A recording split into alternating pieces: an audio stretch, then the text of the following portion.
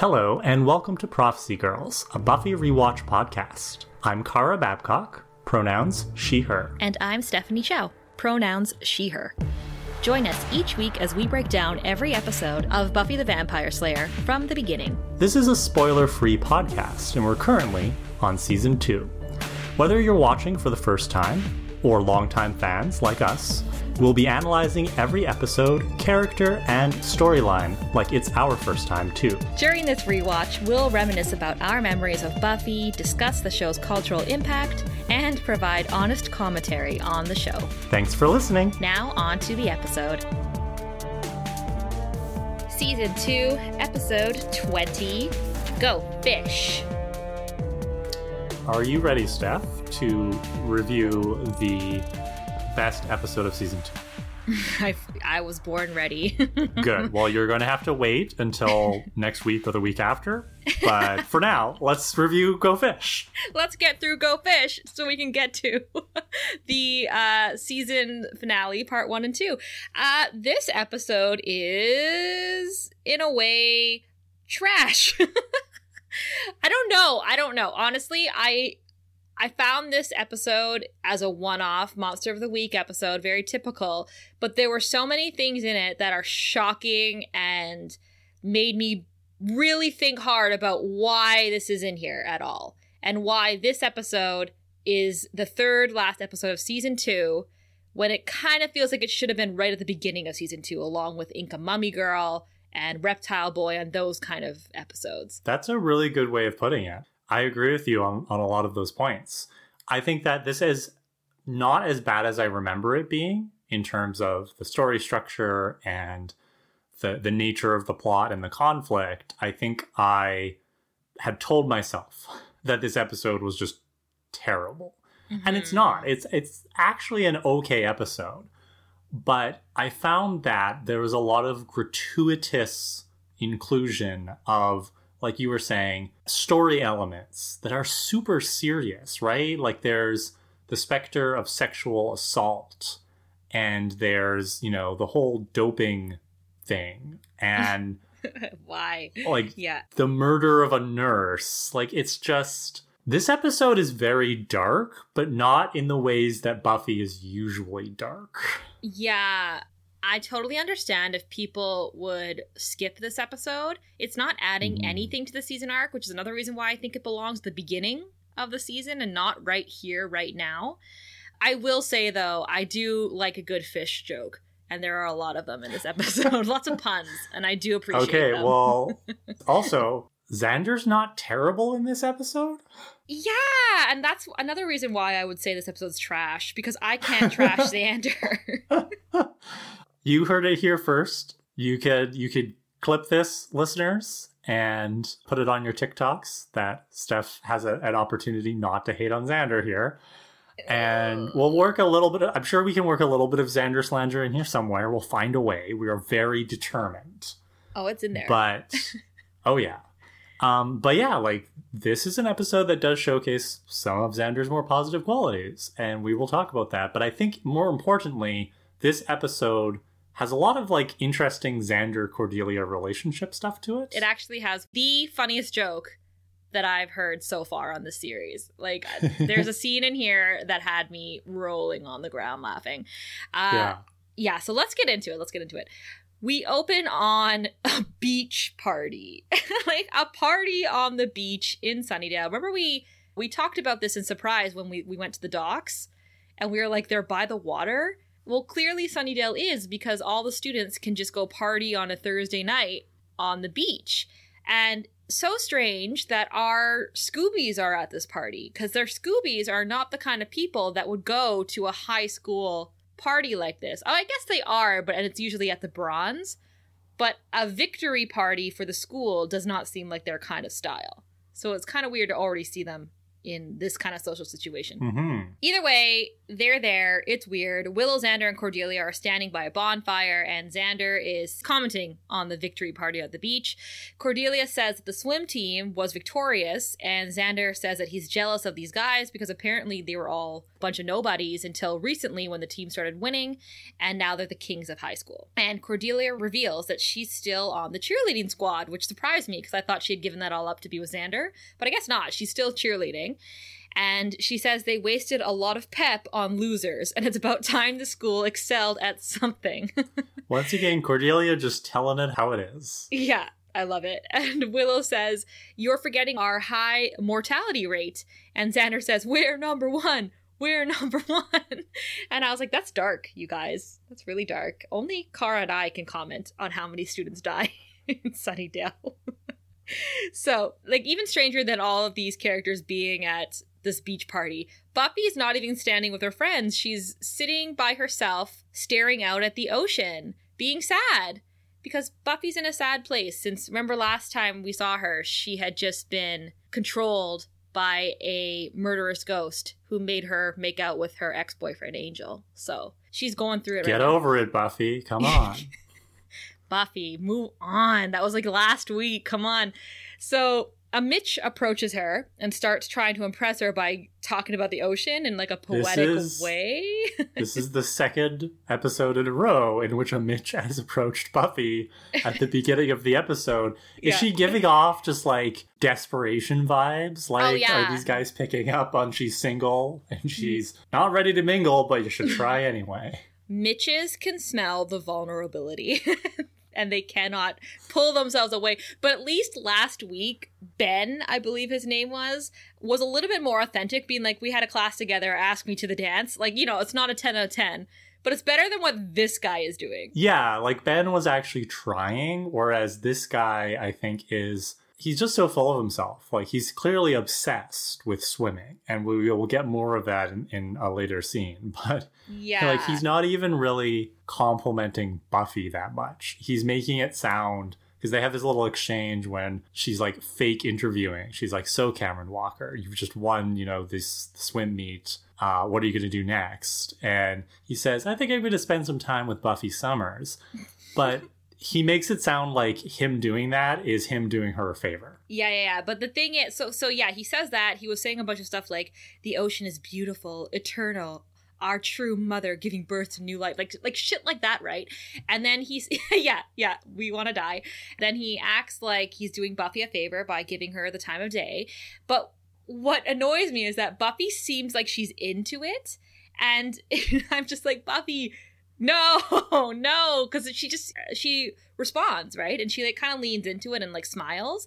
And I don't know if this is also to like kind of show, you know, last week she was very quick to blow Ben off. So perhaps, you know, after the whole forgiveness aspect of last episode, maybe it's trying to show that she's a little bit more open to it now. Like she's starting to slightly move on. Except I honestly prefer Buffy with these creature of the night older boyfriends that are vampires than I do with a human man, because the men that she expresses interest in this show it's alarming. the pretentious douchebags that she gives her time to. But isn't that all like almost all teenage boys in high school?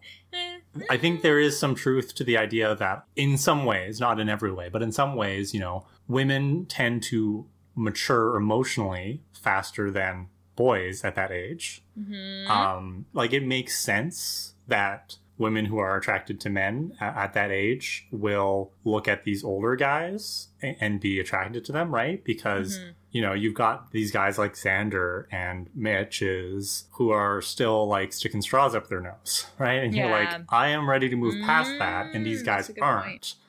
So it's, you know, it's the psychological equivalent of how guys tend to shoot up in height after the girls do, right? Like the girls are all tall and the guys are short. Yeah. And then sometime around 8th, 9th grade, it reverses, right? And it's like, in this case, the guys get their emotional maturity a little bit later, sometimes never, depending on how deeply the patriarchy sinks its teeth into them. Okay, yeah. No, that's a really good way of looking at it for sure. Because, I mean, think about it. Like, Owen in season 1, Tom, the frat boy from episode 5 of season 2, and now this guy, Cameron Walker. Like, these are the guys that Buffy is, like, giving her attention to. Mm-hmm. I leave Ben out because she didn't even give him a chance. Yeah. But this guy, she tends to be talking to and asking him questions back. So you're right. Like, obviously, there's something about the way they're talking, and they talk in a more mature way, and it's all lines, right? But at the same time, Buffy's into it. So that explains that. So I'll let you off the hook, Buffy, but I was feeling pretty questionable toward your choice in men, human men, not vampire men.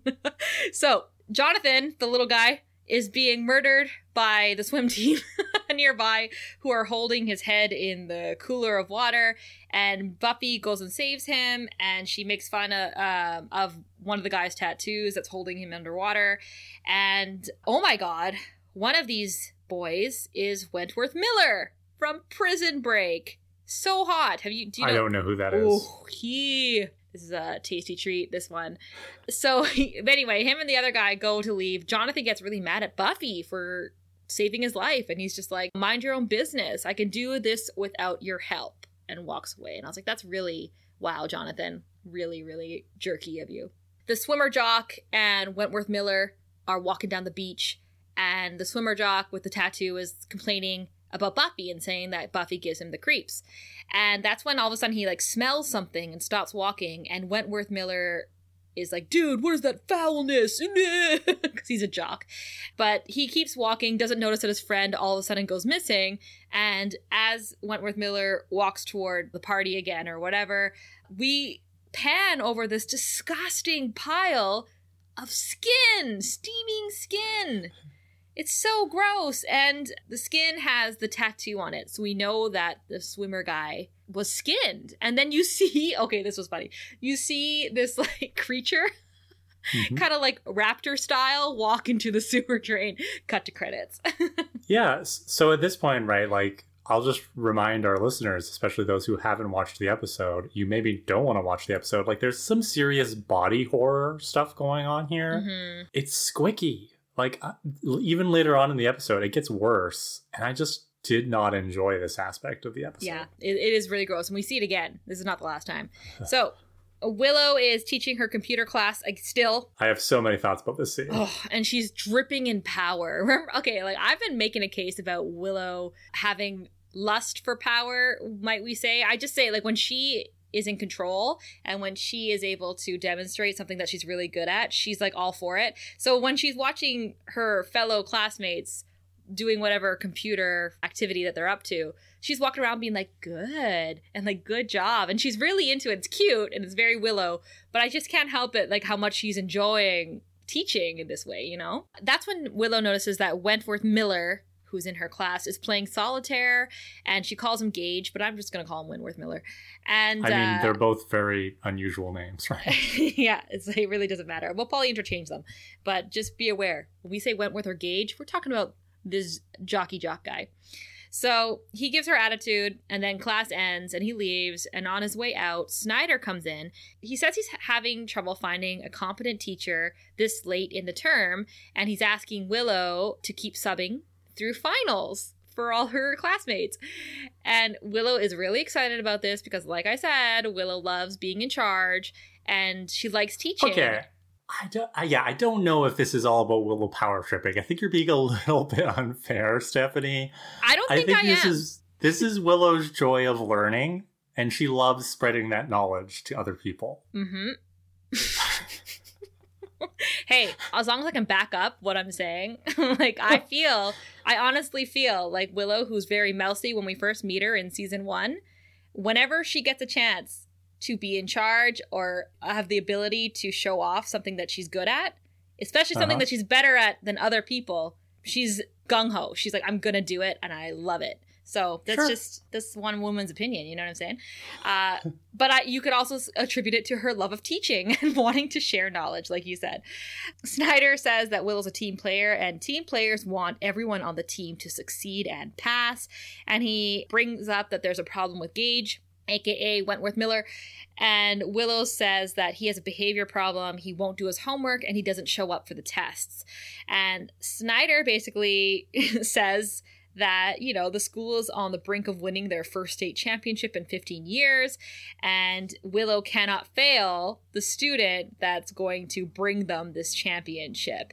And he wants her to cut him some slack because he's a champion. And Willow asks if, are you saying you want me to change his grade? And Snyder's like, I never said that. I'm not, I didn't say that, for the record. But he's suggesting that she recheck her figures and find a grade that's more fitting to an athlete of Gage's stature. Mm-hmm. So, two things here. One, I was thinking that, either Snyder is having a hard time finding a teacher to replace Miss Calendar, because all the teachers are now aware that if you go and teach at Sunnydale High, you will die, and no one's applying for the job. Very likely. But on the other hand, I'm like, I wonder if Snyder's purposefully not looking for another teacher because with Willow in charge, it's easier for him to manipulate this so that the athlete students can get better grades.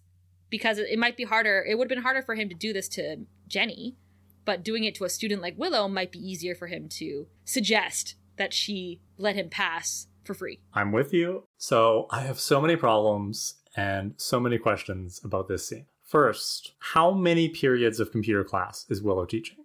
Right? Because normally a teacher would teach various classes all day with maybe a prep period.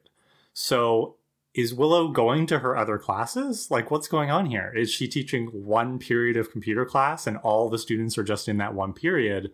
If so, was Miss Calendar just a part-time teacher? Or is Willow teaching a full load of 3 or 4 computer classes in a day and then doing her other classes as extra?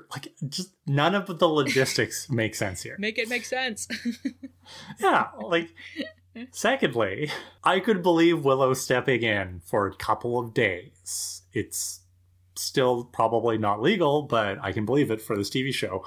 But having a student and a minor in charge of a school classroom for the rest of the term, the ethics of Snyder asking a teacher, whether he says he is or not, pressuring a teacher to cut some slack for a swim team member, those are pretty obviously, this is cut and dry, this is bad, right? But it's just what is going on here with Willow being this teacher? She's not qualified. I'm sorry. For those of you who are new to the podcast, I am also a teacher, so I'm always just super sensitive to teacher and school stuff. And I know that this is just a TV show, but I'm just what is going on? This is not just a TV show. This is so much more than that. And you're absolutely right. Willow should not be in charge of all of these students for this long of a time. Well, because we cut to the next scene, and Willow is telling Xander and Cordelia about what's going on. Yeah. And this is the thing, right? This is why you don't want a 17-year-old in charge of a class, because she's going to go and talk to her friends about stuff that's confidential. Yes. And for the love of God, Willow, look between your desk and the filing cabinet. There's something very important sitting in there. A floppy disk. No. I never want to look between my desk and my filing cabinet. There's horrors awaiting me, Steph. So, like you said, Willow is talking to Cordelia and Xander in the hallway, and Xander is very affronted by the information about this, cheating. And Cordelia says that it's because he takes pride in being the voice of the common wuss. But the truth is, certain people are entitled to special privileges, and they're called winners, and that's how the world works. So we have a little bit of a debate here, right, between Xander and Cordy. And Xander says, what about that notion that all men were created equal? And Cordelia says that was propaganda sprouted out by the ugly and less deserving. And she makes reference to Abe Lincoln. She said that he had an ugly mole and a stupid hat. And Willow said, no, Jefferson said that. Cordelia says, well, he kept slaves, remember? And I had to bring that up because I love that they were talking about it, because I love American history. It's so fascinating. Mm-hmm. Yeah. And this also, once again, shows that Cordelia has a lot of intelligence.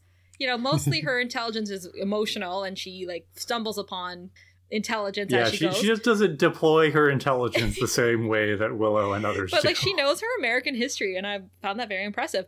So Xander says, you know what grates my cheese? Buffy's not here to share my moral outrage about swim team perks. She's too busy being one of them. fuck you. I know we said we liked Xander's episode. This is the one line where I was like, hey, don't talk about your friend like she's just some perk to this popular men in your school. It is. This is a really gross line, especially because of what happens in the next scene. Because exactly what Xander is doing is he is reinforcing rape culture by objectifying his female friend and implying that A, like you just said, she is a perk, she's a thing to be had, but Prize. B, implying that she is doing this on purpose, right? She is selling herself, she is sexualizing herself. Yeah. So Xander is just as much responsible, in my mind, for contributing to this atmosphere of rape culture at the school as Cameron is in the next scene for what he does with Buffy, right? Like, even if you are not actually initiating an unwanted advance towards somebody, if you are using language that objectifies and dehumanizes and strips people of their agency, then you are still culpable in furthering rape culture. Yeah, it was really, really horrible that he said this about his friend. His friend, that's what it comes down to for me. It's like, Buffy's your friend. Buffy's your friend who's hurting and going through a lot this year. So for you to say that she's selling herself off to the highest bidder is really, really disrespectful. Puke on you, Xander. So oddly enough, Buffy is being driven to school by Cameron Walker. And I don't Willow's already taught a class. What time is it? Did Buffy skip school to go to breakfast with this guy? I think maybe it was lunch, right? I think. Oh, okay, lunch. Yeah, they had lunch together or something. Good thinking. You know me and timing with this show. Remember in Halloween where I was like, this is weird. It's one day. Anyway, Buffy is so clearly bored and hates her life because Cameron is still talking about the ocean that he was talking about the night before. So Buffy is trying her best to get out of it. And then, she's like, okay, well, this was nice, but I'm so gonna leave. And Cameron locks the door on her in his car and says, relax, I'm not gonna hurt you. And Buffy's like, it's not me I'm worried about here, My favorite line. I fucking love, because Buffy's totally right. And this it always reminds me of the scene from the movie where a guy gropes her on the ass and she flips him over into a locker, right? Yeah. It's so true.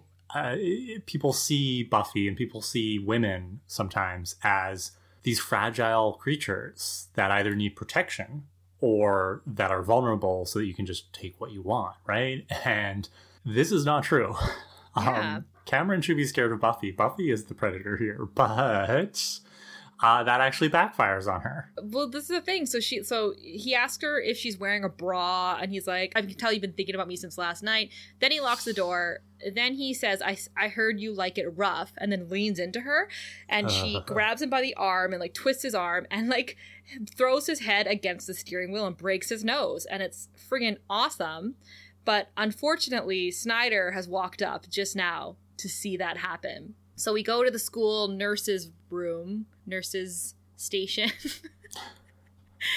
We'll just call it the nurse's office, Jeff. Okay, I don't know how many schools have these things, but this Sunnydale High, they have this nurse's office. In this episode, we reveal that there's a giant pool that's really well maintained. Right? I was going to bring that up. There's a steam room. There's another locker room, not the dreaded locker room that we've come to know and love. There's a new one. There's a locker room basement. It's so weird. Sunnydale's huge. So yeah. Anyway, back to the unfortunate, very serious stuff here. Yes. Snyder's here, and Buffy is saying that she's not the attacker. She was the one that was attacked. And Snyder doesn't believe her. And Cameron pipes up and says, first she leads me on, and then she goes schizo on me. And and Buffy said, when did I lead you on? And he says, come on, look at the way she dresses. Okay, this writing, though, okay, I know, I see what they're doing, right? This is Cameron slut-shaming Buffy, putting the onus on his behavior on the way that she dresses, and she was the girl who tempted him. I see what they're doing. It's just really obvious. Usually the writing on this stuff isn't this, they really want Cameron to represent the stereotype. Yes, I completely agree with you, and that's kind of what I was getting at the beginning when I'm like, some of the elements in this episode are just dark in ways that they aren't normally in Buffy, and just weird, and like, why? And yeah, it's like, where is this coming from? Why do we need this? But, you know, what really bothers me about the way that this is portrayed and what this is doing, right, is, and anybody who understands how rape culture works, this is not going to be a surprise to you what I'm going to say. But it's like, going back to this idea of Buffy fighting back. One of the first questions that people ask victims is, well, why didn't you fight back? But this is the problem, is that if you fight back and you're successful, then you're the aggressor and you're the bad guy. And it's suddenly your fault that you weren't raped. And if you don't fight back, then it was your fault for getting raped. So there's no winning here, right? And we see that in this scene. We see that Buffy is alone. She has no allies in that room. Nobody is interested in hearing her side of the story. Why is this scene in this episode? Are the writers trying to draw some kind of parallel between Buffy's powerlessness in this moment and her powerlessness to deal with Angelus? Like, because this is not an episode about sexual assault, right? So it's just like, or is this just a scene that the writers are putting in here to demonstrate how vile high school life is in the late 90s, especially for girls? Like, yeah, that could be it too, but I just don't understand. So what happened when I was watching this, and now as we're talking about it, is I'm getting angry, but I feel like I'm getting angry for no good reason. Well, because it's so unfocused. It's like, who can I be angry at in this situation more? Or like, what can I grab onto? Is this episode, like you said, supposed to be saying something very profound about sexual assault and the way that girls in high school, like how it's a double standard? Or is it about steroids and like, you know, championship and athlete culture? I don't know. Yeah, even then, like, if this scene is supposed to demonstrate how Cameron and the coach, and I guess Snyder and the nurse, are awful people, well, that's even worse, because rape and sexual assault or attempted sexual assault should not be used as a plot device and a characterization device. But I don't know. It is. Let's just chalk it up to saying that the system works in favor of white men like Cameron, who are star athletes in this school, and they're going to lean toward his side of the story no matter what. Because like Cordelia says, there are winners and there are losers. And in this type of situation, the men are the winners, and girls like Buffy, who were just getting a nice lunch, like probably a free Subway sandwich, and then comes back and gets sexually assaulted at 11:30 a.m. in the morning, it's her fault. And how little has changed in the 20 years since this episode. And that has been our summary of Go Fish. The episode ends right here. We just turned it off. Yeah. So the swim coach comes in. Snyder and the coach have a little confab about, well, how does Cameron's injury affect the swim team overall and their chances at the state championships? Because that's all that fucking matters, is them winning this championship with this swim team that we've never heard about before in this high school. The coach basically says, like, I need Cameron. He's my best swimmer since my previous swimmer who mysteriously died recently, right? Like, again, confidentiality here. And he basically says to Cameron, go hit the steam room. And as you brought up earlier, Steph, Sunnydale has a steam room. That seems like a very specialized piece of equipment for a high school to have. But he's like, it'll clear your sinuses. I'm not sure that's going to help you with a broken nose. I feel like maybe you should go to a hospital. Like, why are they just icing this? Why? Like, I get going to the nurse first, but Cameron should probably be going for x-rays or something. I don't know. I don't know anything about noses. Maybe I'm way off base. But basically, we're getting like this super protective attitude from the coach. He gets all gruff with Buffy. He's like, and you, next time, don't dress so slutty. That's not exactly what he says, but that's basically what it means. It's what he's saying. And, you know, he is like, he's a gross looking white guy, right? Like, I don't want to be too down on people's appearances because that's ableist and fatphobic, but he looks like a dad who hasn't taken care of himself. Mm-hmm. And, you know, the episode positions him as like the surrogate father for all of the swim team members. Yes. So we're supposed to learn in this scene that he's really protective of his boys. And, you know, Buffy has threatened his boys. But again, it doesn't really work for me. I do love a good coach and team situation, usually in films. You know, I do love it when they're like, you know, you got to give it 110% and like, be all you can be, like those kind of things. But the fact that they introduce this guy at all, you're like, oh, he's either going to be a dead victim soon or he's the bad guy, right? Oh, he's totally like, this is the other thing about this episode is everything about this episode is obvious. There is no subtlety in this episode, you know? And this is one of those things is you look at this coach and you're just like, yep, he did it. He's behind everything. It's Coach Carl. I forget his last name. Carl the coach. So, okay, but here's the thing. Here's another thing. We're talking about like rape culture. We're talking about the way girls are treated in school versus the way guys are, the way non-athletes are treated, the way athletes are.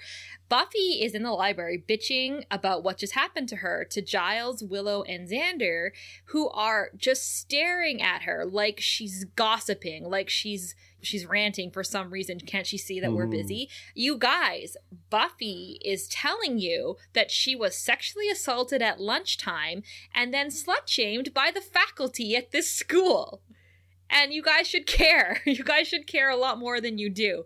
But the way that they stare at her, it's like they're just like, shut up. like yeah, and this is why I'm just so confused by how the episode includes these motifs. Because if this episode were trying to say something very serious and true about the problematic nature of the way that our society treats women and girls in high school and beyond, and rape culture, like, this scene should have been so different. Everybody should have been concerned about Buffy and checking in with her, and they should have been checking in with her for the rest of this episode. So the fact that it's all just kind of brushed away really doesn't sit well with me. Yeah, it's frustrating. And basically, like, when Buffy notices that they don't care, and then she's like, well, what are you guys doing? And Giles is like, well, thanks for taking an interest. And I was like, come on. So, okay, whatever. We'll just deal with the monster of the week and we won't, talk at all about Buffy's trauma. But, okay. So tell us about the monster of the week, Steph. What's going on? So, Dodd McCalvey is the name of the swimmer that got skinned the night before. He was eviscerated, they say. Nothing left but skin and cartilage. And Xander does make a good joke here where he's like, this was no boating accident. Which I believe is a Jaws reference, I think. And basically something ripped this guy open and ate his insides, which is so fucking gross. Willow compares this to an Oreo cookie, but without the chocolatey goodness, she says. But basically the faculty wants to keep everything quiet because they don't want to freak out the other swim team members because we've got a championship. Good job, Coach Carl. You're doing a great job keeping this quiet. Yeah, I know. Definitely not talking about it in front of the slutty students of Sunnydale High. So they're looking for a demon that eats humans, except not their skins. And Xander makes a joke here where he's like, but the skin's the best part. And Buffy says, any demons with high cholesterol? And okay, I like these jokes. I think they're funny and humorous and dark and whatever. But I just feel like the vibe is off here. The usual pacing of the way they tell these jokes is off. And I don't know if it's because I'm off, because I'm mad that they did not even bother to ask her, like, how are you feeling after Cameron took advantage of you and then you broke his nose. Maybe that's it. But I just think it's just they didn't have the usual back and forth dynamic. It just felt off for me. Yeah. I wonder if they had to cut down this scene or something to save on time. I know library scenes that can often run a little long. To make more room for more sexual assault. Oh, scenarios. You know it. So this is when we cut to the steam room, the notorious steam room of Sunnydale High that they must have built last week because the swim team's only been winning for 2 weeks now. Cameron Walker is in the steam room and someone's lurking around outside. It's really unnecessary, the scene, actually, because all it is it's Coach Carl. He's just like, time to hit the showers. That's it. Well, I think maybe what they're trying to do is they're trying to show us, they're trying to foreshadow that the steam has something to do with it, because we see Cameron's very out of it and he doesn't really notice at first that it's the coach who's coming, and we're kind of getting things from his perspective. It's showing us that the steam's having an effect, but it's maybe not the effect that we would expect. Yeah. So... Ooh. I also wonder if they're doing it to make it seem like a monster is outside, right? Because later we'll reveal... the monster is outside. Because the coach is the monster. The coach is the monster. You're so right. The coach already was the monster in the Nightmare episodes. We're sick of this. No. But I just mean, like, it makes it seem... Because we don't know at the moment where these monsters are coming from. So maybe it's outside the door. Who knows, right? So... we cut to the hallway, and Xander is walking. It's nighttime. Xander's walking down the halls of Sunnydale High, walking toward the cold drink machine. Remember the cold drink machine that we saw on Halloween? It's back. And he walks directly into Cameron, and Cameron's like, hey, watch it. And Xander says, oh, forgive me your swim teamliness, which I actually liked. And Cameron calls Xander a loser, and Xander snaps. And he just stands up to him and says, like in the nose, Cam, good look for you. Buffy must not be on your list of privileges after all. But Xander, you put her on that list. So moving on.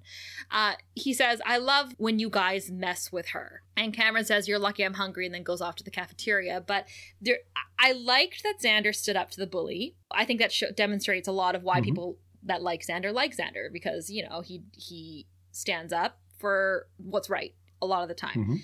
But I don't like that he brought Buffy into this, and that he uses, I don't know, I just feel like sometimes he uses Buffy toward other men, and he has this vibe about it where he's like, you guys are always messing with Buffy, and she never gives in, but I'm still in there. Like, I have Buffy's trust, or something like that. I see what you're saying. And I would add to that by just saying that Xander's attitude really demonstrates a false dichotomy that we have in our society about women, which is women are either strong or they're weak, and you can't be in between.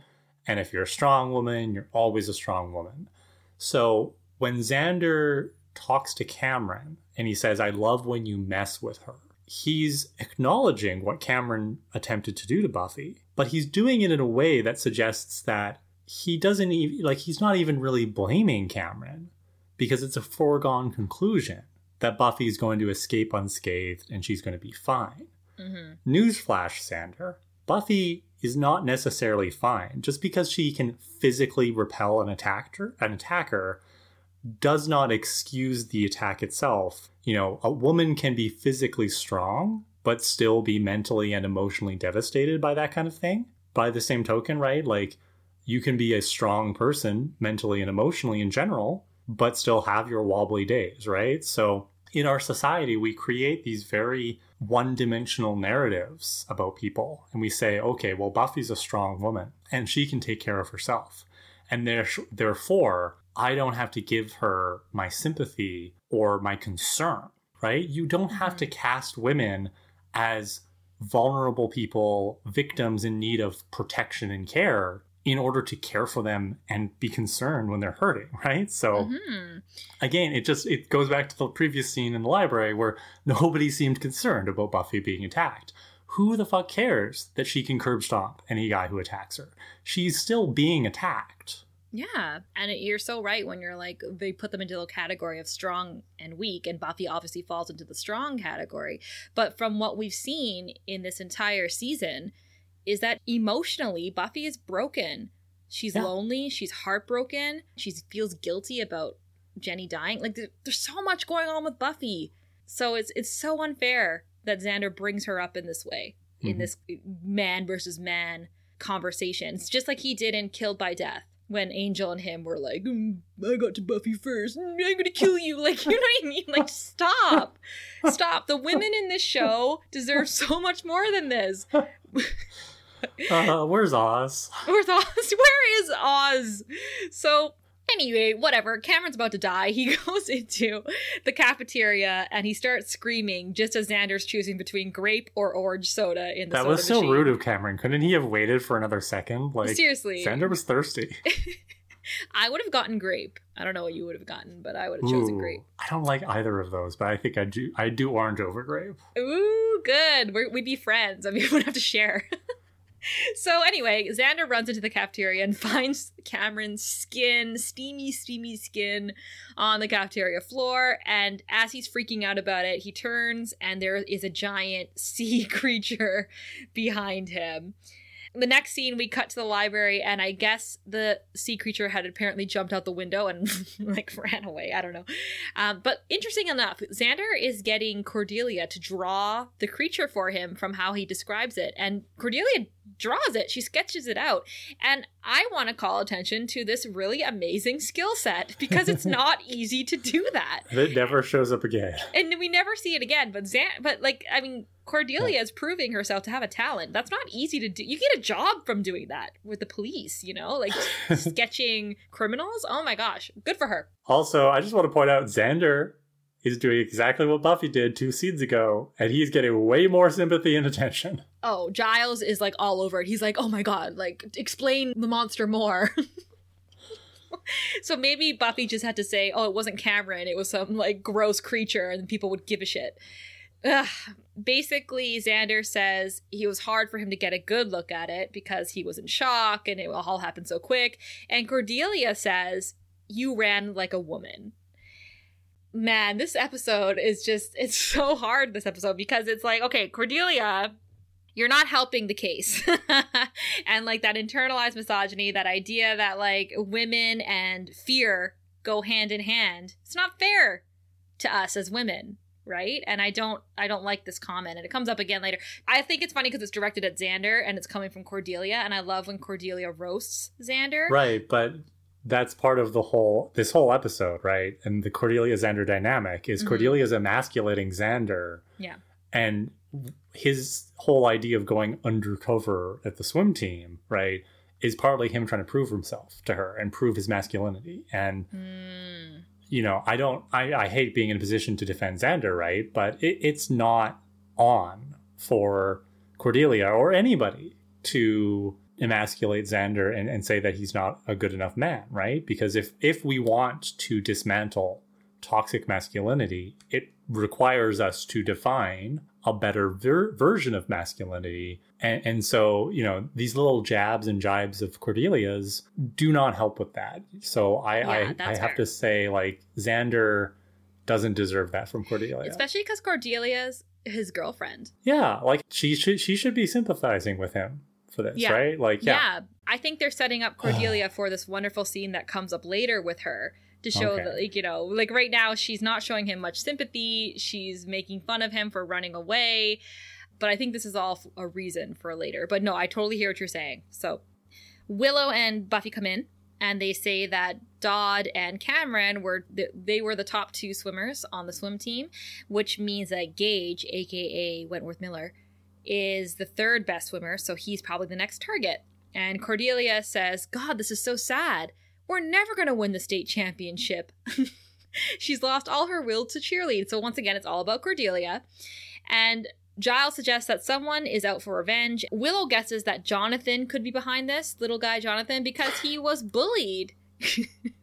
Just the idea that Jonathan could be behind this. Like, it's hilarious. Where are you coming from here? I don't think Jonathan could plot his way out of a paper bag. Yeah. But Buffy suggests that Willow question Jonathan, and Willow gets really excited about this opportunity. I'm with you on this one, yes. Yeah. So there's a pattern here, right? So Willow gets so excited, and she's to a chance to show power over Jonathan, little guy Jonathan. And she says, really? Me? I'll crack him like an egg. And it's like such a good line for her, but Giles makes the biggest mistake of all. And the whole episode, Giles makes the biggest mistake. And he asks Buffy to watch over Gage and make sure he's okay and protect him, but do it discreetly. And we all know that Buffy is the least discreet, the least stealthy person in the Scooby Gang. Hey, at least she doesn't wear the whole like leopard print getup that she was wearing back in the Moloch episode. Praise Moloch. Praise Moloch. To do the spy work. Very true.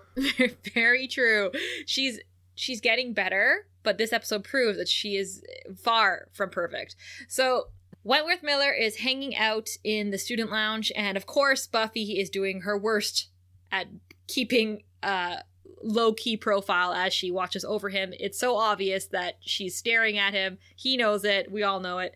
Willow is interrogating Jonathan in one of the classrooms, and it's very like, so good cop, bad cop. She's chosen bad cop, right? Like interrogation room scenario. It's cute. Yeah. And she's basically saying, you tried out for the swim team twice and never made it. And he's like, yeah, I had asthma and I couldn't keep up. And Willow's like, oh, you were being pushed around by Dodd and the others, and you wanted revenge, didn't you? Didn't you? And Jonathan cracks like an egg, just like Willow said, and says, yes, okay, I did it. And Willow says, so you delved into the black arts and conjured up a hell beast from the ocean's depth to wreak your vengeance. And Jonathan's like, no, I snuck in yesterday and peed in the pool. And Willow's like, oh, ew. That is gross. Didn't need to know that, Jonathan, and you suck. Yeah. The coach is talking to Snyder about the 2 dead swim team mates now, and he's worried that the boys are going to find out, and he's like expressing concern for his boys, but we see right through it. We don't trust you, Coach Carl. And Snyder's like, okay, well, you guys have a tryout, right? You got tryouts coming up to fill in those places, and we'll still be eligible to compete. You just need to find someone who's willing to wear a bathing suit. And Xander happened to be there during this conversation to eavesdrop. So we cut to the Bronze that night, and Wentworth Miller is playing a classic game of pool by himself. And you think someone this sexy, someone this fine, and on the swim team and super popular, like, why is he there by himself? It's so weird to me. Like, he should have groupies. Everyone's gonna be watching him, not just Buffy. You know what I mean? Like, it's weird that he's by himself. Well, he was by himself at the party after Dodd left, right? Like, maybe he's just a little bit more of a loner. Impossible. He's so too cool hot. For everybody else. That's true. Dare I say it? Wentworth Miller could have been a really good vampire on this show. He could have been a younger Angel if they had casted that. I would never replace David Boreanaz with Wentworth Miller. But I'm saying runner up. He doesn't look like a high school student, right? Like, none of these guys on the swim team look like they're in high school. Like, this is just so like 90s casting.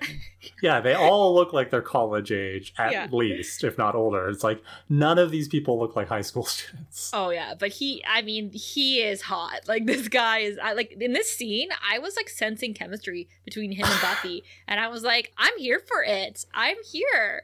I haven't seen Buffy macking on anyone. I mean, I did in the last episode a little bit. Okay. But, like, I miss the romance. You know what I'm saying? Okay, down, girl. Okay, listeners, please send Steph your Wentworth Miller / Gage Buffy shipping fan fiction to prophecygirlspodcast@gmail.com. Yes. The more erotic, the better. And any Buffy Angel fan clips that you can find. Thank you very much. So, Wentworth Miller knows that Buffy is watching him because she's not down low at all. She's very obviously staring at him. So he goes up to her and he's like, what do you want? And Buffy tries to get out of it by saying that she is a swim groupie. And there's nothing like the smell of chlorine on a guy. Oh, baby. Like doing the whole thing. And he just rolls his eyes and walks away. And she just tells him straight up, people are dying and I think you're next. So I'm kind of like watching out over you. And he says that he doesn't believe her. He calls her one twisted sister. And he says that Cam, aka Cameron, told him about Buffy's games. And he's like, find someone else to harass. Ooh. And then he goes outside and is like basically calling Buffy a psycho bitch as he leaves. He's like muttering about her. He's like, oh, psycho bitch. No, I can't believe she would do this. But, okay, so she's following. Like, this is not terrible behavior, Wentworth Miller. Like, so she's following you a little bit. Like, that's not psycho bitch behavior. One would be so lucky as for Buffy Summers to be following them around. And as he's muttering outside, here we are, the two men of my heart tonight. Angelus comes out and he's like, are you talking about Buffy? Because, Angelus needs to make at least one appearance in these one-off episodes. It's just so random. It's so weird. And just the way he says it, right? And he's like, Like, he's clearly stalking Buffy. Like, this is his nightly routine, which I'm sure Drew loves. Yeah. Oh, you're going to stalk her again?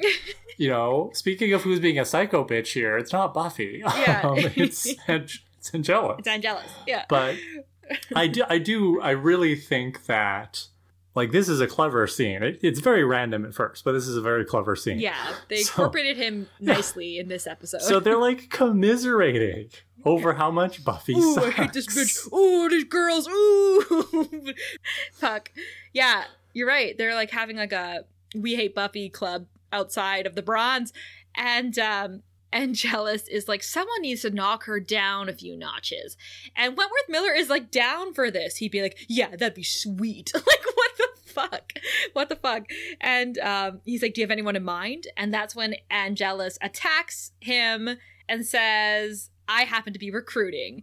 And he bites into Wentworth Miller's neck. And it is sexy. It's hot. It's not hot because obviously he's trying to murder him. But I'm just saying these are two really good looking guys, and if they're gonna mac on each other in the alleyway, I'm not saying no. And you're very horny this episode. I've been watching a lot of Outer Banks. I told you. And it's left me in a very strange mood. So that's when actually Gage shouts, "Buffy, help!" Like, he shouts it. He says, "Buffy, help!" And Buffy hears him magically and runs out after him. And as she gets up toward Angelus, he's already let go of him, of Wentworth Miller, and he's spitting out the blood. And Buffy manages to kick him in the face. And what I like about this scene is that Buffy takes the clip out of her hair and it becomes a stake for her. And I don't know whether she meant it to be this way. It's very smart of her if that's the case. I think it has to be deliberate, because how many women wear sharpened wooden stakes in their hair, right? I fucking love the improv. I love the idea that she was like, here's a weapon like right here handy, but I also look super cute. And what I love about it is that when she takes it out, she also gets to do a beautiful little hair. Like, I know, it's so effortless and flawless. She's like I don't look that way when I'm taking out my hair clips. No, mine like bunches up at the back and is all greasy. But like Sarah, like Buffy takes out the stake and her hair blows in the wind and like bounces right into place. And Angela says, why, Miss Summers, you were beautiful, which is so true. That's when he throws Wentworth Miller on top of Buffy and then runs away, but he's still spitting as he's running. And Buffy notices this, and then Wentworth Miller asks her, is that the thing that killed Cameron? And she says, that's something else. And then she says, we have a lot of something else's in this town. And as she says goodnight and she starts to walk away, Wentworth Miller is like, hey, walk me home? And she's like, yeah. So she walks him home because she's a gentleman. Because she's a lady. Next day, we're at the Sunnydale High Pool, which, magically appeared. And the swimmers are practicing and the coach is there. Cordy, Willow, and Buffy are watching from the stands, obviously because Buffy's still watching over him. And this part was actually cute because all the swimmers dive into the pool and they're swimming, but Wentworth Miller like stops swimming and like looks up, and I think he smells something. I think that's why he stops at first. But then he looks and he sees Buffy and he waves at her. And Buffy waves back like, hey. I love that they're eating popcorn, and this, like, the clip of them eating popcorn and waving is actually a really popular GIF, like a reaction GIF. Okay, yeah, and good. It's hilarious. Yeah. Like, the idea that, I don't know whose idea it was to bring popcorn, right? But the idea that these girls are coming to the swim meet with popcorn to, like, watch these dudes swim, it's funny. I love it. Yeah, it's so good. And it's just so funny. Like, her Buffy's face when she waves back, she's like, all right. Like, you know what I mean? Like, this fucking guy. So clearly he's warmed up to Buffy. She's not quite the psycho bitch he was calling her mere hours ago. So Buffy's telling the girls that Angelus was spitting out the blood, so there might be something in it that he didn't like, and she guesses steroids. That's why I was saying the previous scene was actually very clever, right? Like, it's very random for Angelus to just show up and then not be in this episode at all, but he at least serves a purpose in that scene. Yeah. Because he gives us this clue that it's not something attacking the swim team. Like the swim team is at the center of this mystery, right? Mm-hmm. It's not just it's attacking random people. There's something going on with the swim team. And I think that's really clever. I like it. Well, yeah. And it's not like, remember in like killed by death, for example, when Angel just shows up at the beginning for no reason and attacks them. Like, this makes more sense. I like to believe that he watched the interaction between Gage and Buffy. Oh, yeah, for sure. Maybe he thinks that Buffy likes this guy and was actually hitting on him. We don't know, but that's why he went after Wentworth Miller, right? So the steroids make sense because that would explain why the team's been winning so much lately, the winning streak, their behavior changes, all that stuff. And whatever is in the blood could be attracting the creature to them. And Willow says they haven't been able to find who the creature is. And Cordelia is just finished calling Xander Chicken Little when Xander comes out of the locker room in a Speedo, and slow motion pan up of his entire body in the Speedo, and Cordelia is immediately turned on and shocked, and everyone's like, oh my god, Xander. And they go up to him, and Xander tells them that he's undercover. And Buffy says he's not under much. And her and Willow are highly amused by this, and Cordelia is like soaking it in. And Xander says that he tried out for the team the night before and he made it. And he says he can keep an eye on the team when Buffy can't. And that makes a lot of sense. And Willow at this point says, like, when you're naked in the locker room? Because Willow is kind of gaga over Xander too, right? Yeah, I'm trying to forget that, but yeah. Yeah. And Buffy like, even pushes her and she's like, oh, I mean, like, when you're changing? And the coach yells at Xander he can flirt on his own time. So Xander is like, okie dokie, coachy. And walks away, and he's trying to cover his body as he walks away. He's obviously very embarrassed that he has to wear this tiny little bathing suit. Now you know how it feels, guys. Yeah, now you know. And this scene is such the female gaze. You know what I mean? Like, girls must have found Xander attractive in the 90s. Like, when the show was, like, airing live, I wonder if Xander or Nicholas Brennan was a team heartthrob, because I know it's hard to believe. You raise your eyebrow. I'm in disbelief. But I think it's true. I think a lot of women were attracted to him and were rooting for him in Buffy or rooting for him in his relationships because they probably found him cute. If we have any older listeners who are attracted to guys who were the right age in the 90s, Confirm. Let us know. Was Xander / Nicholas Brennan a teenage heartthrob? Was he? Because, well, that would explain this scene because, you know, a lot of the times when we're talking about a lot of the things that this show brings up, they're not afraid to objectify the men in the show because a lot of straight women are watching it. So I'm just like, wow, they panned up Xander's entire body. They've never done that to one of the girls yet. I mean, more or less True. They have to. Cordelia's worn a sports bra and stuff like that. But this is like a wet man in a Speedo. We haven't seen a wet girl in a bikini, and they easily could have done that because all the girls on the show are super hot. But they haven't. They did this to Xander. So I find that very interesting. And I know that we've seen Angel shirtless many times. You have probably seen Angel shirtless more than most people. Possibly. You know, I can neither confirm nor deny. But I'm just saying, isn't it interesting that a show, we point out a lot of things that are wrong with the show in terms of the way it portrays women and the culture around women here. But I think it's awesome that they are choosing to objectify the men and not the women in this Sure. way. No, I agree. I mean, this does come up again throughout the series, so I'm totally with you. So Cordelia is amazed, and she's like, I'm dating a swimmer on the Sunnydale swim team.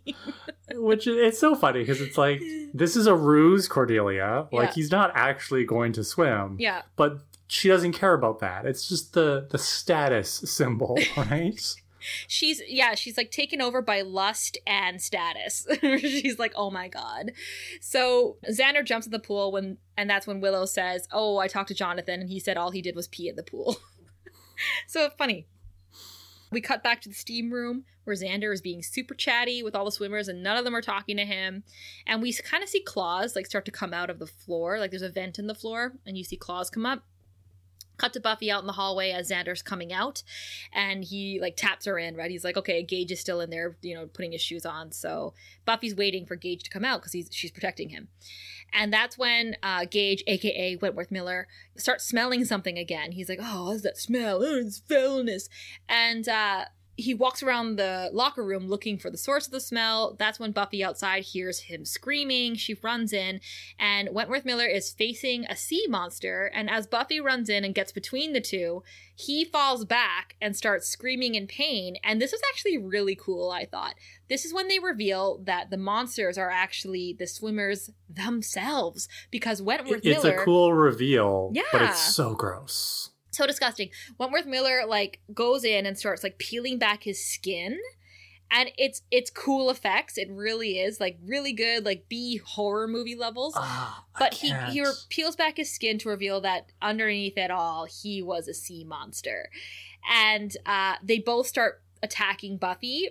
And Buffy fights them off for a bit, but one manages to bite her on the arm, which looks so painful. And the coach runs in and grabs Buffy and pulls her away. And the two monsters hilariously like slide on the floor back into the vent into whatever's underneath the floor. Cut to the nurse's office again, and Buffy's being treated. Giles is there and asking how she is.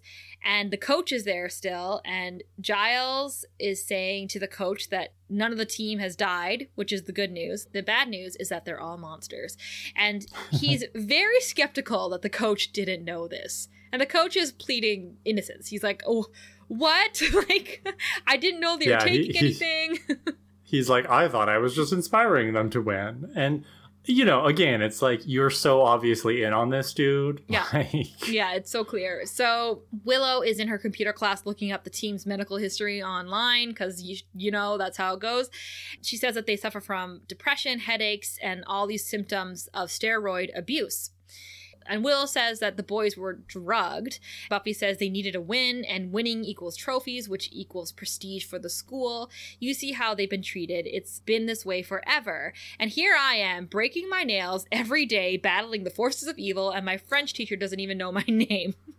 You're right, Buffy. It's a raw deal. It sucks. Yeah. Buffy says that Xander should find out what the boys are taking and how. And Buffy says her and Giles are going to go fishing with the trank gun.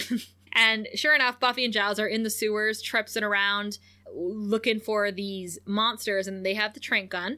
And this reminded me that I need new rain boots. So when I listen back to this during my editing, I'm going to remember that I need to go buy some rain boots. So in the steam room, Xander is again trying to get a reaction out of the swimmers in there and asking them, you know, trying to start a conversation. None of them are biting. So he says straight up, the steroids, where are they? Like, he just says it out loud. And oh my God, Cara, do you know who's sitting next to Xander Harris in this scene? Do you know who that is? I do not. That is Landon, aka Shane West, from A Walk to Remember fame. And he's so young and baby-faced here, but he stars in A Walk to Remember with Mandy Moore and was also the love of my life when I was 14. This is the best episode of Buffy ever. I don't even know how to deal with this. I know, I'm very thirsty tonight. I'm very sorry. But I'm just excited. I thought, oh my God, Shane West. And you know, I saw him in Toronto one time. This is just a Shane West appreciation podcast now, everybody. This is purely, the rest of the episode is going to be me talking about Shane West. But no, Shane West, I was on King West in Toronto. If anyone lives in Toronto, I was on King West. I was walking, and the hottest guy I've ever seen in my life runs by me, and I was like, he looks really familiar. Do I know him? Like, what do I know him? It was Shane West, and it took every ounce in me not to chase him, not to like be like, where are you going? Because he filmed Nikita here, and that's where I saw him. Oh dear. Anyway, everyone, after this, go watch A Walk to Remember immediately. You will not regret it. Anyway, he says, you're soaking in it, bud. Aromatherapy. It's in the steam. It's surprising how forthcoming they are about this. Yeah, they're just like, duh. Everyone knows. Yeah, and then he went off to finish up high school in a little town where he met a preacher's daughter. Okay, sorry. Cut to the pool where the nurse is walking after the coach who's walking away from her, because that's what you do when you don't want to have an uncomfortable conversation, like I wish I could do right now. And hey, she's like, Carl, this needs to stop. And she's like, this isn't good for these children. Surprise, surprise.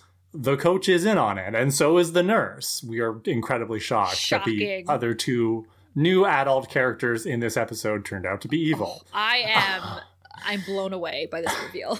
So the coach is basically like, we've come too far. That's quitter talk. And he's like, I'm not giving up on my boys. Like, all we have to do is perfect the mix. And he's like, we're so close to it. So they go down into like a utility room. It's like a basement or something. Like, I don't know. It's below the pool room basement is what I called it. Okay, cool. Because the best stuff happens in the basements in Sunnydale.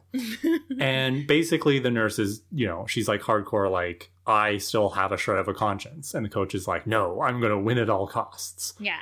She's like, we've already lost 3 boys. Ooh. And he's like, oh, they're not lost. And he turns like really super serious. And he pushes her into a convenient hole that's covered up by a grate. And she falls into the sewer, I suppose. And he's like, oh, I'm just looking after my boys because they're still part of the team and my team's hungry. My team needs to eat. So we see these creatures stalking through this water towards the nurse who's screaming and calling out for help. And the implication, of course, is that Nurse Dunn got eaten. Yes, they chewed her up good. Yeah, that sucks for her. But you know what, though? She was an accomplice and she should have known better. But I don't think she meant to turn them into monsters. I think she just meant to help them cheat to win the school championship. Yeah, she deserves jail, not being eaten. Straight to jail. So in the library, Xander's freaking out because he absorbed the steam. And this is why, I did feel for this. I too would be very, very alarmed and concerned if I thought I was going to turn into one of these monsters, right? Yeah. This is when the fish jokes begin, and I really thought they were funny because Buffy says, I wouldn't break out the tartar sauce just yet. It's not like you were exposed more than once. And good joke. Xander says he was in the steam room twice, at least, and 3 times as a fish guy. And he's like, what am I going to do? And Cordelia's sitting on the stairs of the library, super upset about this. And she says, you, what about me? And she's like, it's one thing to be dating the unpopular guy, and it's another to be dating the creature from the Blue Lagoon. And Buffy says that she's going to find the rest of the team and they should lock them up before they get in touch with their inner halibut. And Giles says that they need to figure out what's in the steroid gas so that they can get the hospital. There's a toxology lab in the hospital that can make an antidote. Right. So why not just get the hospital to analyze the gas, right? Like, why do Giles and Willow and everybody have to do this? Is the hospital like, yeah, we'll help you, but only if you can tell us what's in the gas? Like, that's the hospital's job. They should be calling in the authorities. Absolutely. And we also know that, the hospital is all for doing weird night experiments with things that aren't related to normal medicine. So, yeah, call the hospital. They don't, though. Willow says she's going to go talk to the nurse, and Buffy is going to go talk to the coach. So, in the basement area, like we said, this weird pool basement, she's found the coach, and she's demanding to know what's in the steam. The coach unravels like a cheap suit. And he just gives away his evil plot. He's like, okay, I'll just tell you. So he says, after the fall of the Soviet Union, documents came into light detailing experiments with fish DNA in the Olympic swimmers. That's kind of where he stops, because obviously he took these DNA samples and created his own little version of it. But he doesn't go on to say how he got them, how the Hellmouth might have played a role in perfecting this little potion. Yeah. He just stops right there. And I'm like, there's so much more that you need to reveal. There is, but I don't think the writers wanted to bother to try to figure out how to make this make sense. Oh, they've got bigger fish to fry? I'm leaving.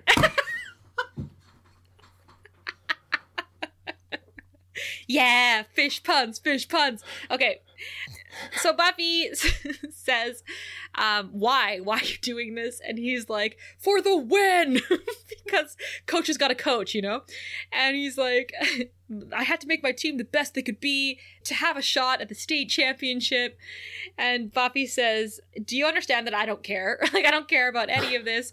It's over. There's no one left on the swim team. And I have to agree here, what was the coach thinking? Because his best swimmers can no longer compete. So was this about school spirit and winning the championship. Well, he didn't intend for them to turn into fish, right? Yeah. Like this is clearly an unintended side effect. We heard that in his argument with the nurse. Yeah. So I think at this point, though, he's fallen prey to what we call a sunk cost fallacy, which is that if you've gone so far, if you've spent so much money or so much time and effort in an enterprise and it's not working out, we fallible humans will believe that it's worthwhile dumping more money or time and effort into that failed enterprise in the hopes of rescuing it and getting a success out of it instead of just cutting our losses. Mm-hmm. So that's what the coach is doing here, right? Is everybody else can tell that this is over and it's a failure. Yeah.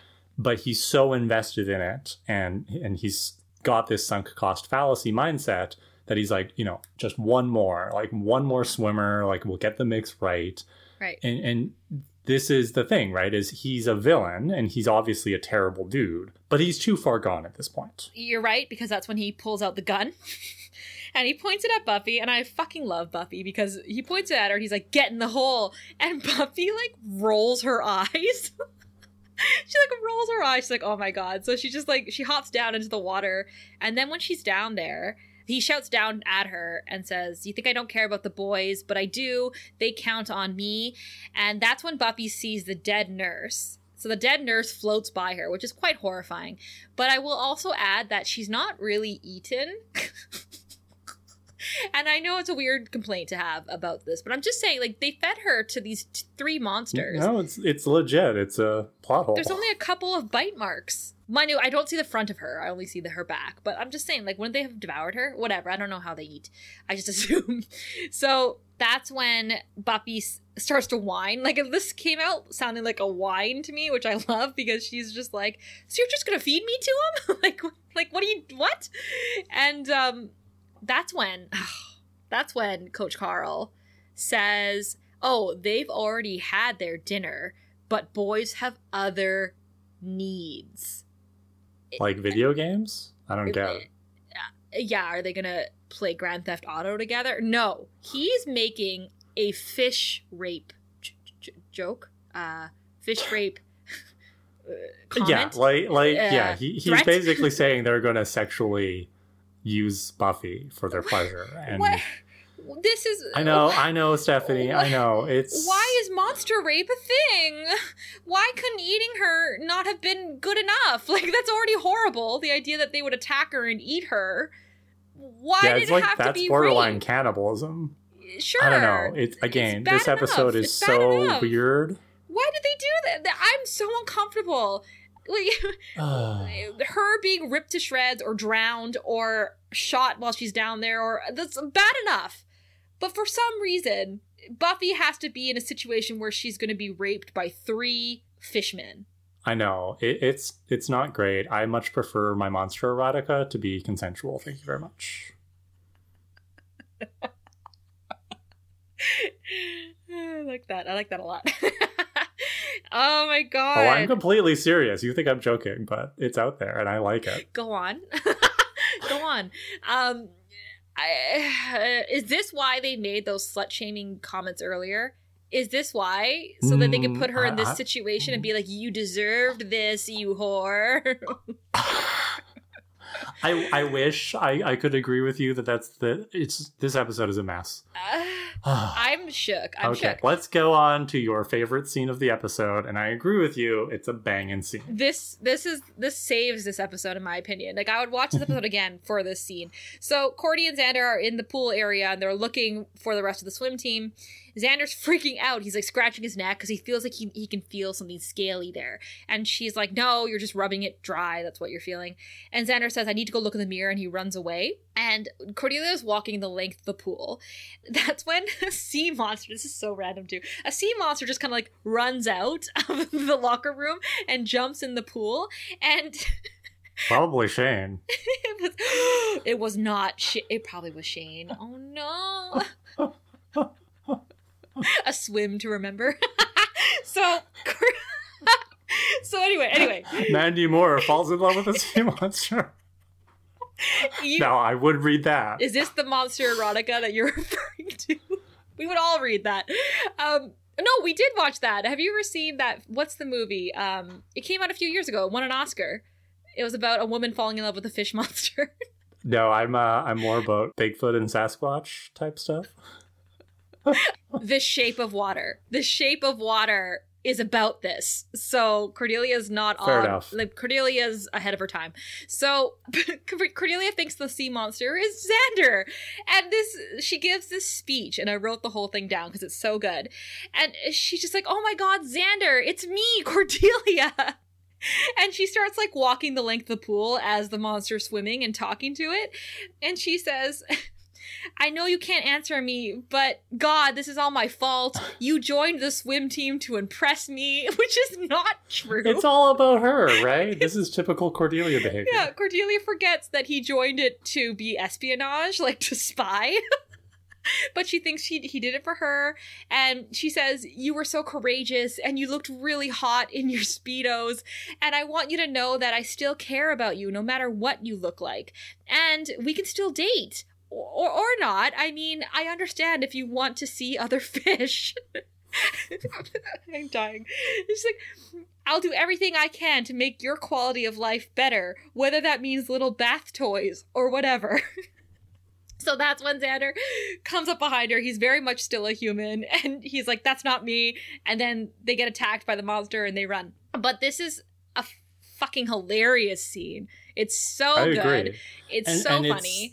Charisma Carpenter, like, shout out to her acting chops here. Like, we were, last episode we saw, like, Sarah Michelle Gellar and David Boreanaz carry the episode with their acting. Yeah. Like, Charisma Carpenter carries this scene, and it would not be nearly as funny as it is written if she hadn't played it so straight, right? Yeah. Like, there's no hint of irony in her voice. No, she's there's so no honest. Humor. Yeah. There's no self-awareness, right? Like, that is what makes Cordelia's character so incredibly funny. And it's why we cut her a lot of slack compared to people like Xander. You know, I think in a previous Hot Stakes, somebody alleged that we cut Cordelia slack because of pretty privilege. Mm-hmm. And I reject that. If anything, if we are cutting Cordelia slack, it's because of funny privilege. She's hilarious. Yeah. And, like, this is too good. Yeah, this is gold. Good, yeah. And the writing is good. Yeah. But it's her delivery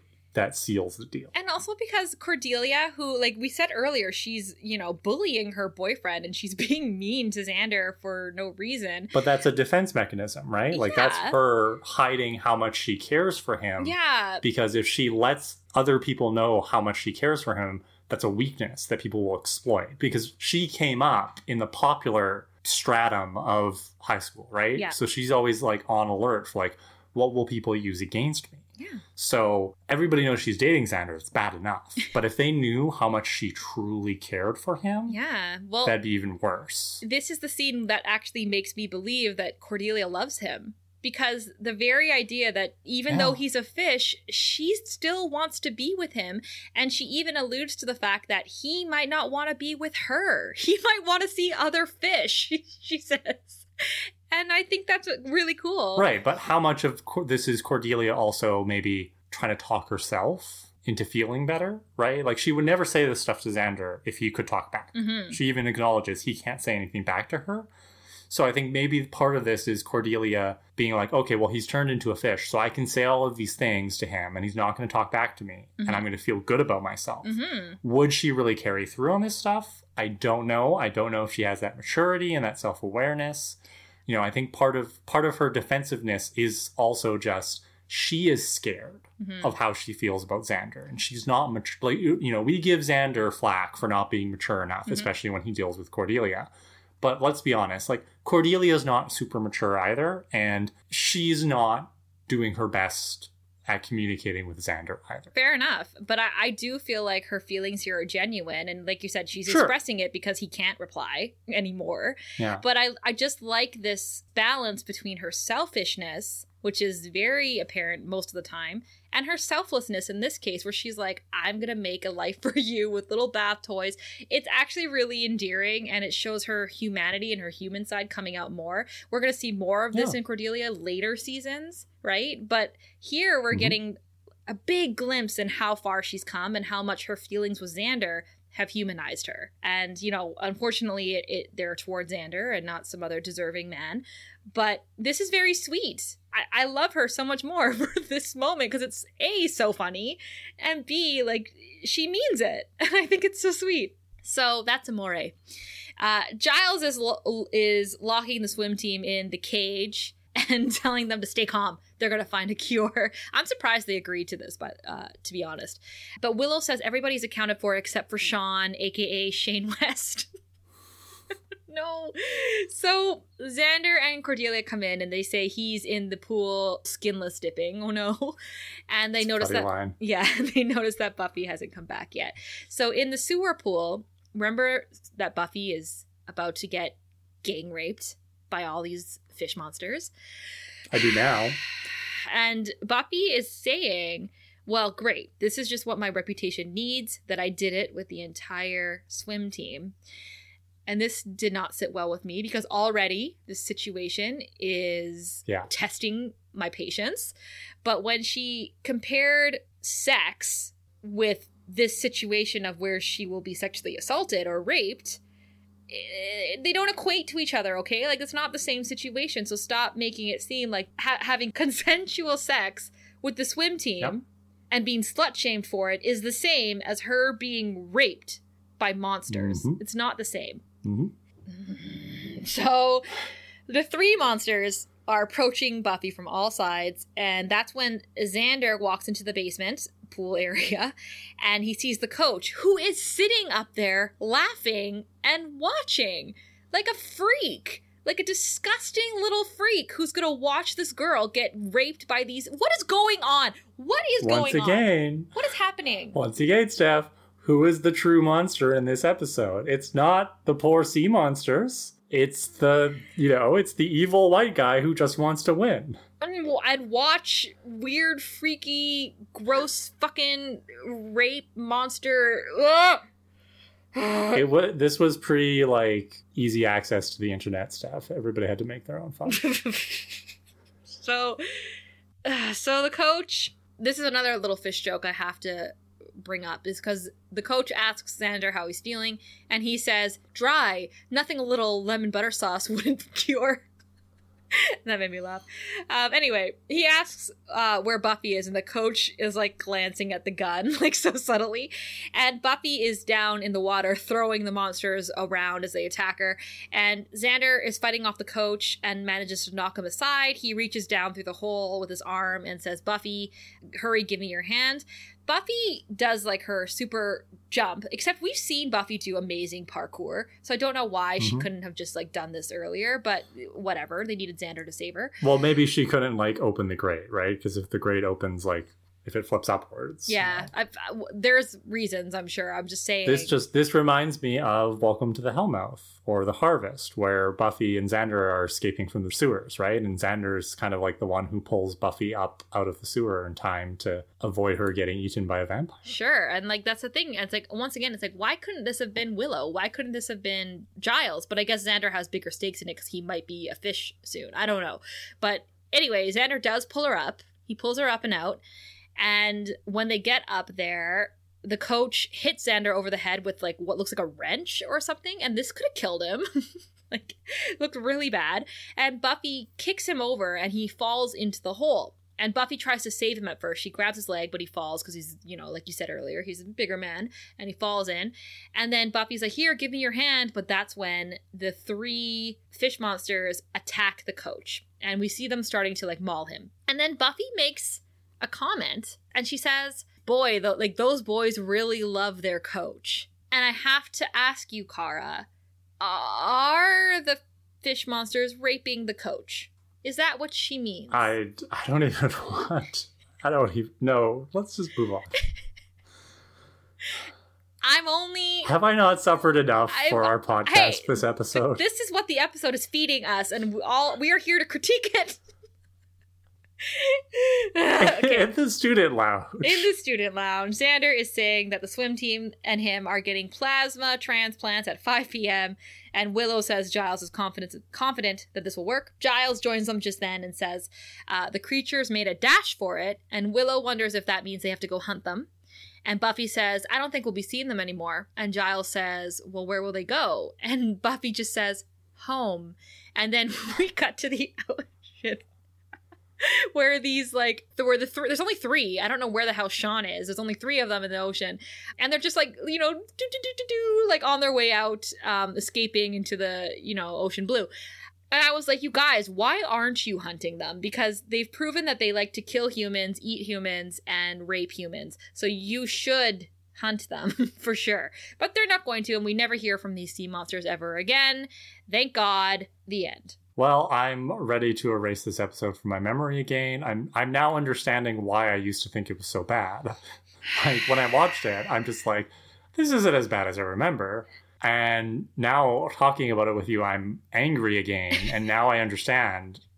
It's every time I watch it, I get so angry that I forget the episode.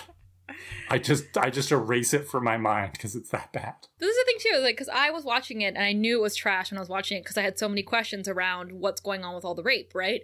But then the Cordelia scene really was like, oh my God, this is really enjoyable for me. Yeah, like, I stand by what I said. This is not a terrible episode in terms of, like, Buffy episodes, right? Yeah. Like, I would say this is still better than, like, Teacher's Pet. It's just so awkward. It's so uncomfortable. It's so triggering, you know? Like... Yeah.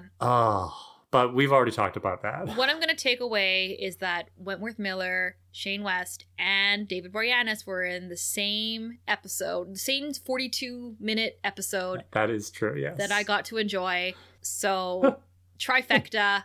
I'm okay. I'm gonna leave. I'm glad alive. that you're happy, Steph. Okay.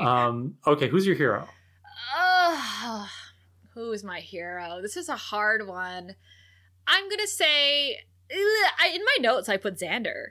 Believe it or not. Believe it or not, I put Xander because I did think that him joining the swim team to do spy work was actually a really good idea, and he made the team. So he clearly has some small level of talent. I mean, they were looking for anybody. He can wear a swimsuit, right? That's what he needed to be able to do. And I did appreciate that, because a lot of the times in the media, we talk about women and our insecurities with our bodies, but it was very clear that Xander also was insecure, and he showed that. And I think that's... Have you talked yourself into this? Is it hero worthy? You know, whatever, sure. I'll give it to Xander. One a season. All right, there you go, Xander. Thanks for joining the swim team. Yeah, thanks.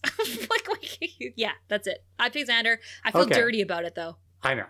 And I'm with you. I'm going to give it to Buffy for having to endure the attempted sexual assault and just the constant barragement of rape culture in this episode. And the fact that nobody seemed to care about it or check in with her. So, Buffy, you're my girl here. Okay, Cara, yes, you're so right. I don't know why I didn't choose just Buffy. You're so right. Like, fuck Xander. I revert. I don't know. I was trying to be nice to him for some reason. We were so close, listeners. Steph was so close to giving it to Xander. I'm sorry I talked you out of it, Stephanie, because I know there's so many people who are sitting on the edge of their seats being like, is this Xander's time to shine? Yeah, okay. No. It was very clearly, I'm having like, you know, a brain fart because I saw so many beautiful men in this episode that I was like, should I give it to a man? Look at me, you guys. Oh my God. Oh my God. I'm off my game. I gotta like get my head in the game for becoming part 2, you know? Okay. I apologize. Well, maybe some hot takes from our listeners will help you clear your head and get your head on right. So first off... Okay, well, this is going to help me. This is going to help me a lot get my priorities straight, right? Because Elijah messaged after listening to Passion with some Xander slander of his own. So this is going to cleanse my palate. This is going to rewire me the way I should be. Elijah says that Xander sucks in this episode. Even if he was kind of right about how dangerous Angel was, the I told you so was tasteless and added nothing other than compounding blame onto Buffy, saying nothing about the reason he never liked Angel having everything to do with being petty pick-me. You can be right and not be a piece of shit about it. Absolutely right, Elijah. I'm right there with you. Keep the Xander slander coming, everybody, especially when he deserves it. We love being reminded of it, and for sure in Passion, his I told you so comment really grinds a lot of people's gears. So right on. Awesome. Yeah, I'm completely with Elijah on this. Like, you know, we never want to miss a chance for Xander slander, but keep coming in with your comments. Our second hot take is from Mike, who has some interesting behind the scenes details or connections, I guess, about the Gorches from Bad Eggs. Yes, Bad Eggs. There we go. That master class of an episode. So this is, as an English teacher, I would call this a text-to-text connection. You know, we always talk about making connections in English class.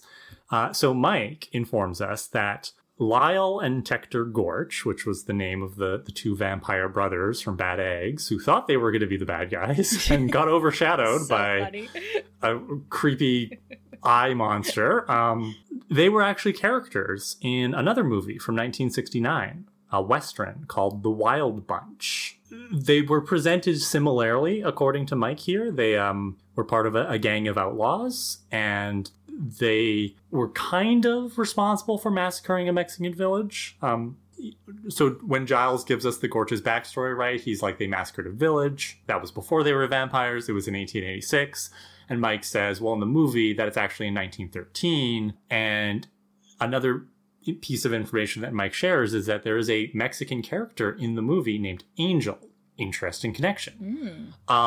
Mike isn't really sure why this connection is here. There doesn't really seem to be any reason for it other than maybe like a writer was like, oh, hey, this is like a cool little piece of trivia, like a cool little illusion. I like it when writers do this kind of thing. But yeah, just thanks for sharing that kind of detail, Mike. I appreciate it because I would not have gone out and looked that up myself.